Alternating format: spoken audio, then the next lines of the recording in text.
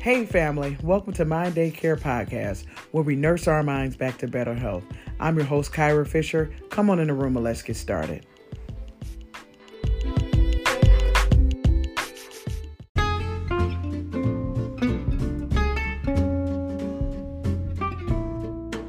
Things I think about. Welcome to today's segment of Things I Think About. We're just random things that go through my mind, things I think about. So the other day I was thinking about my husband, how much I love him. I love him. He's a great guy. And I was thinking about when we first met and how, we, go out to eat and as ladies, we try to eat so politely and we try to look a certain way when we see them. And we try to maintain a certain look when we meet them. This is when we were dating. And then we get married. I've been married for 11 years, a little over 11 years. And I thought, I just went way out the window when I got married. Now I do all sorts of things in front of my husband that I would never have done when we were dating. For example, passing gas. Yes, I said it. Yep. Either way, from the rooter or the tutor. Burping, all of that. Yeah. Do that in front of him. As a matter of fact, it's a game, frankly, between me and him. We stepped to the side, like, we had to release that. He just did that the other day. He was like, I gotta pass gas. So he gets up, stands out of the living room, goes in the dining room, and just passed gas right in front of me. It just relieves himself. And I thought, what happened? What happened to what we were doing when we were dating, man? You're just showing me everything now, right? I couldn't get mad at him because when we were dating, I didn't walk around with a bonnet on, part of the bonnet tribe. Now all of a sudden I'm head bonnet leader of the tribe. I walk around the house with a bonnet on, and you can't tell me I ain't cute. I wouldn't have dared to do that when we were dating. But, I guess that's just the thing of being married, Anyway, I still love him, though. Things I think about.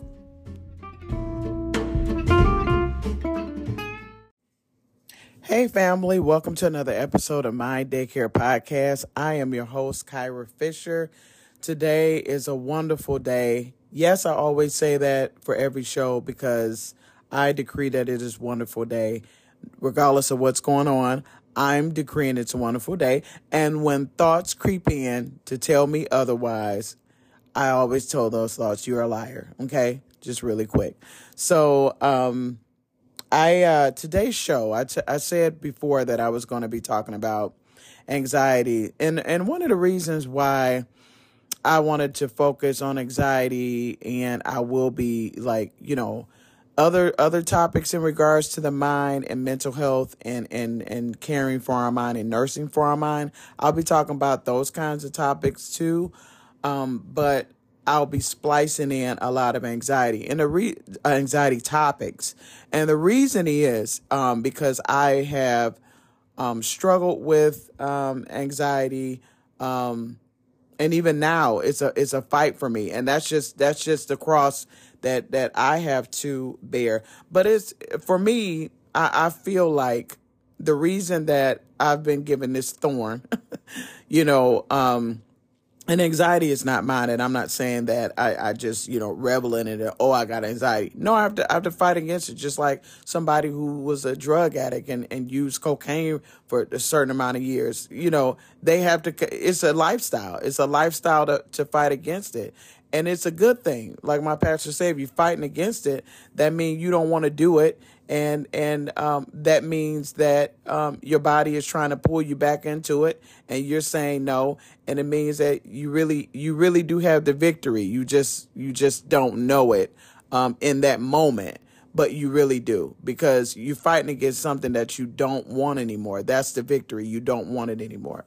So I lost my train of thought, but I'm going to act like I still have it because you guys are listening.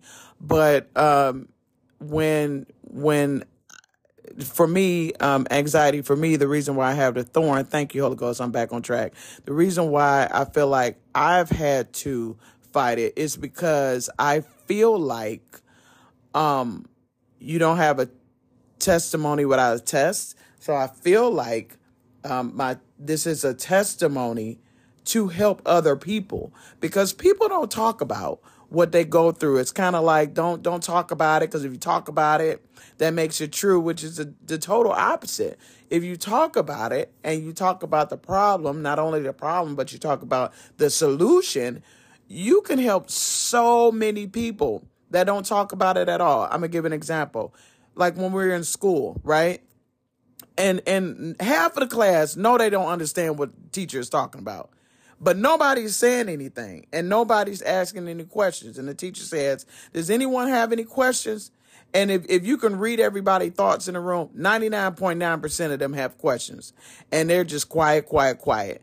I was always the type where I didn't care what people thought. I was going to ask a question.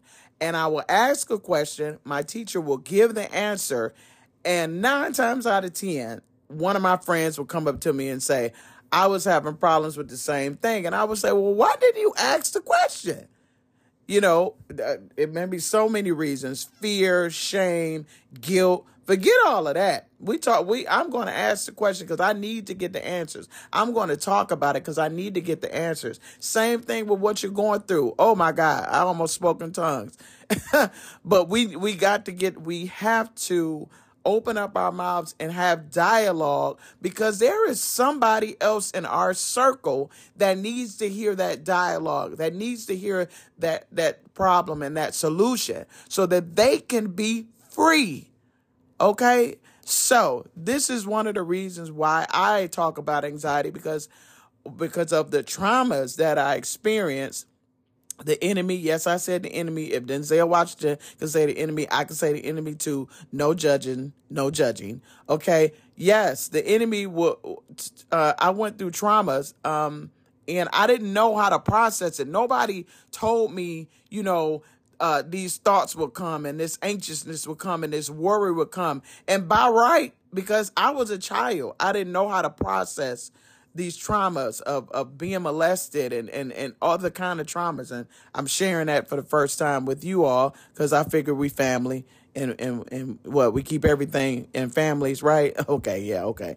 Family as far as, you guys are my audience family, but, I want to, share it because I feel like it's going to free somebody. So with the trauma, it activated, my amygdala was like, hey, I already told you what the amygdala was. It's the fear center of the brain. The function of the amygdala is not to cause you pain. It's to protect you. But when the amygdala is triggered by a negative thought, it goes into this false protection mode, and it views everything as danger. And then we constantly walk around, people with anxiety or symptoms of anxiety, because I would never say my anxiety. You would never hear me say that because it's not mine. But people will walk around in this fight or flight mode, and your sympathetic nervous system is on 1,000. You feeling stress, tension in your shoulders, pins and needles in your arms and legs. I'm telling you, because I've been through this, right? Dry mouth. I feel like a knot is in your throat. You can have consistent headaches. You don't know where these headaches are coming from. They're just spurred up. Panic attacks, palpitations where your heart is like fluttering and out of beat. All of this is triggered by the amygdala trying to protect you, sends your body an automatic fight or flight. Your amygdala basically is saying this: there's a tiger in the room 24/7. Be afraid, be on alert, protect yourself, fight or flight, so you can run or you can fight or you can freeze. That's your amygdala all day. And your amygdala doesn't know is no language in your amygdala, right? So your logical mind saying, man, this is not real. That's why it's so hard for you to tell yourself it's not real. And the thoughts don't go away. The anxiousness don't go away, because the amygdala doesn't have language. And I know sometimes for my Christians, you may not understand this, but there is physical scientific what do you call it, functionings of the body that sometimes it's another explanation outside of a not outside of a spiritual explanation, but in parallel. So what am I saying? So that's like your heart. Your heart is working, right? It's pumping. It's doing its job. That's a scientific biological functioning of your body. You get up, you walk, your legs are moving. I didn't have to pray to get up and walk, right? I didn't have to pray to move my hand, because that's a automatic physical functioning of your body. And it's broken down, sometimes in scientific terms, and in the spiritual terms, God gave you your body, and God created all of this. And then on earthly, we have these terms and these explanations of why things function the way they do. And we say cells, and we say neurons, and all this scientific language. Do you understand what I'm saying? It all goes into play, because guess what? God is the creator of everything. And I digress. So back to the amygdala. So it's like it got triggered by some kind of trauma in me, right? Or you, or whatever. And then it just stays on alert. It's like a vicious guard dog. And it's really to protect us, but it turns on us by staying activated all the time. And we get irritable, and we get stressed. And I already talked about the nervous system. I already talked about palpitations and panic disorders. This is all linked to a hyperactive amygdala. And like I said, if you don't know the word amygdala and it doesn't come to mind, just say the hyperactive guard dog in you is on alert 24/7, and you keep telling it to stand down, and it's not hearing you. So one of the things I do a lot of research, and one of these books I recently read was The Worry Trick by David. I can't think of his last name. First name is David. You can look it up. You can read it if you like. One of the things he said in his book was thoughts. It is easily to get fooled to taking the content of the thoughts as the precise meaning of the thoughts. Like, for instance, what if I get cancer?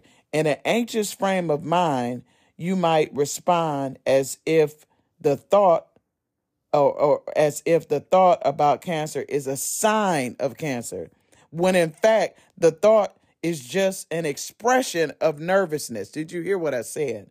I said, I'm going to read it again for the people in the back. Thoughts. It is easily to get fooled to taking the content of your thought as to precise meaning. Let's stop there. Let's digest that. A lot of us do that. We take the content of our thoughts as a precise meaning. Give you an example outside of anxiety, real quick, stepping off. You might get the thought, my mother loves my sister better than I do. So you take that content of your own thought, because we tend to believe our own thoughts, as being the precise meaning when it's a lie. And a lot of these thoughts on the spiritual side are generated by the enemy, and then our creative center of our mind just constantly crap. Why do you think movies are so detailed? And you're like, what do they think? Where do they get those thoughts from? Because the mind will make up some things that's like literally out of this world. So let's go back. It is easily to get fooled to taking the content of the thought as precise meaning. We all do it. Just because you have a thought does not mean it is true.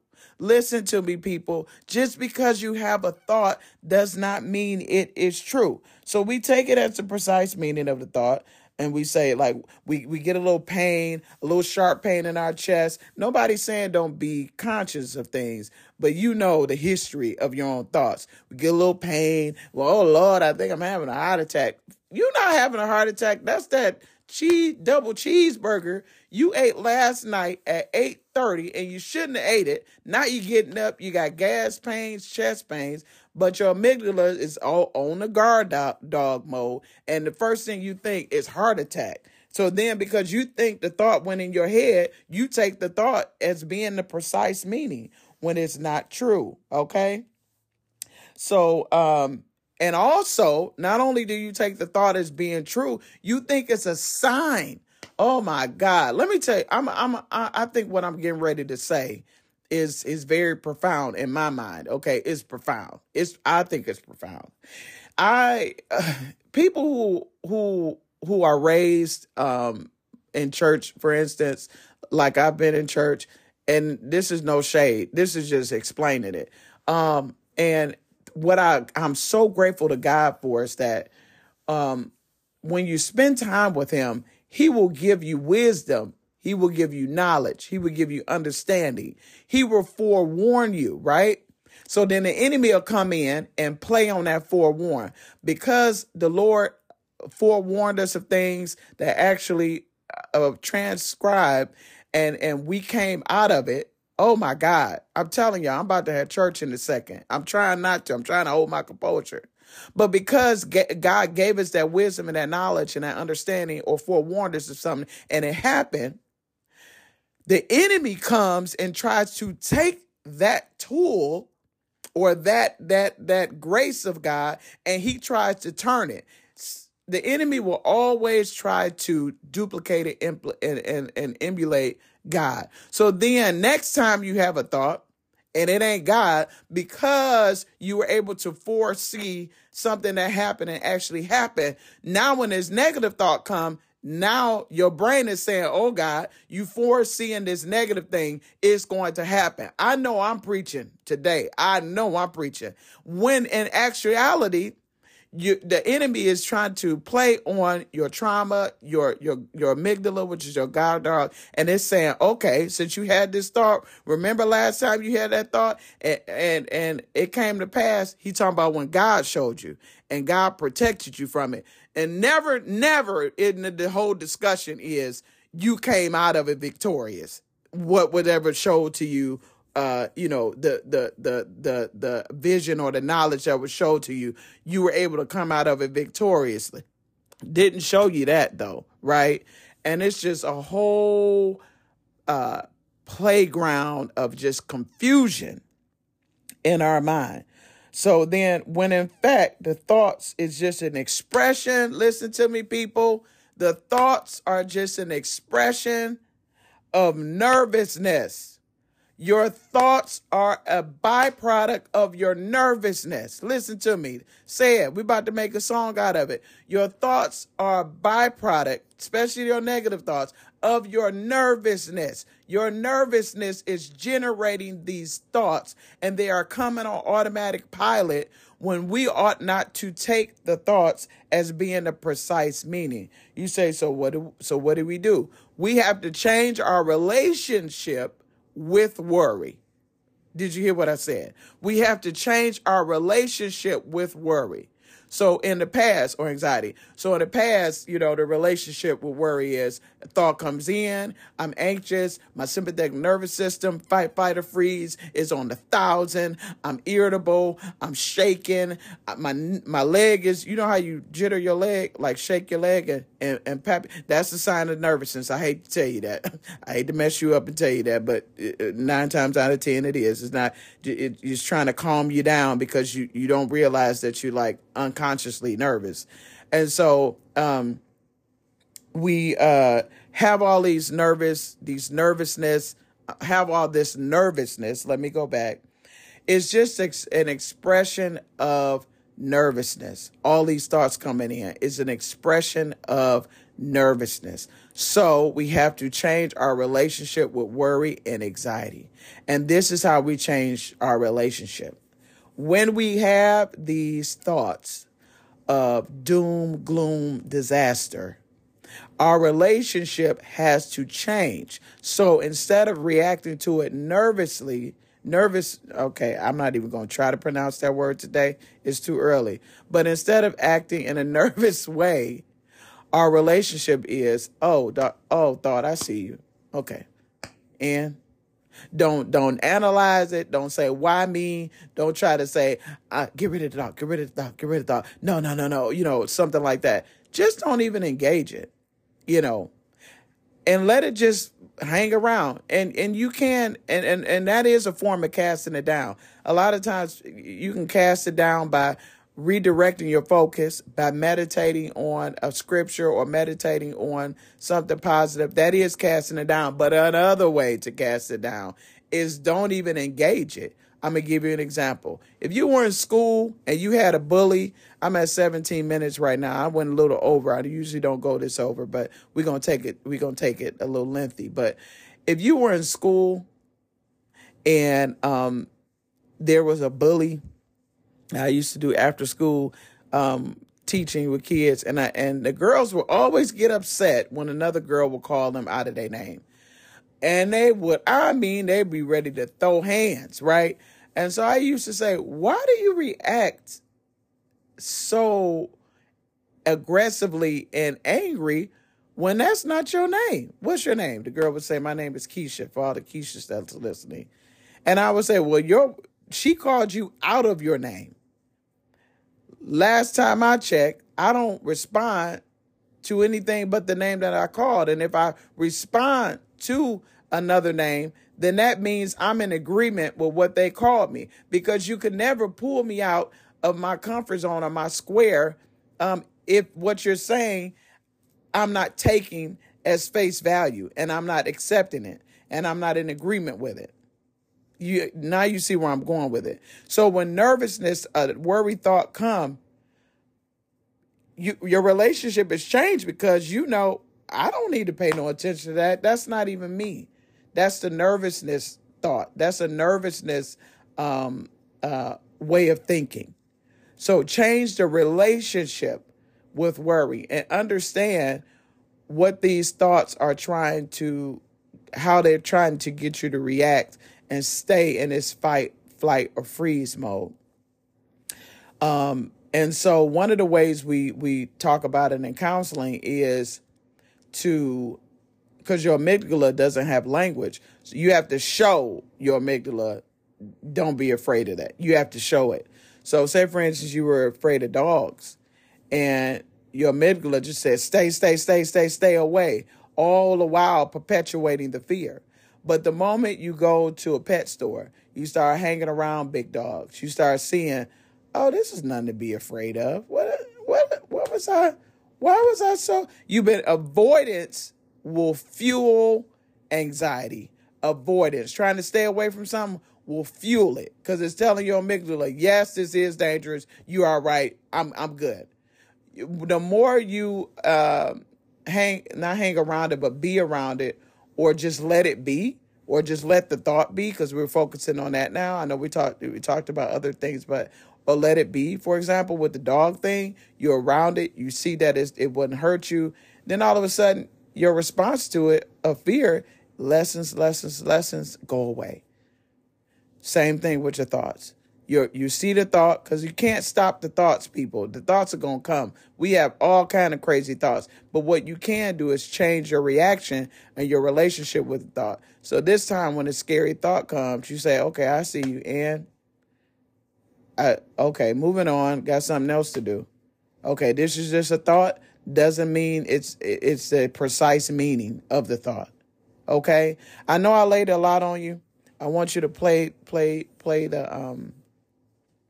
the show back to listen to some points. I hope I made it clear of what I was trying to explain, because I just want us all to be well. I want us all to heal, and I want us all to be great.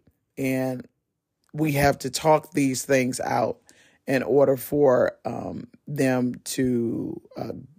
in order for us to be better. Because it says, my people perish without a lack of knowledge. The more you know, the more you grow.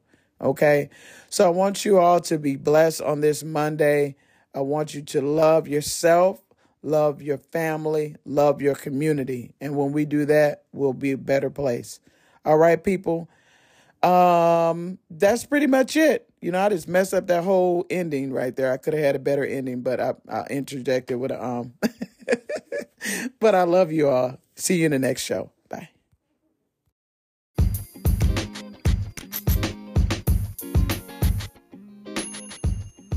I hope you enjoyed today's show. Please go follow us on Facebook at Mind Daycare Podcast. Also, make some comments if the show has helped you or gave you some helpful tips.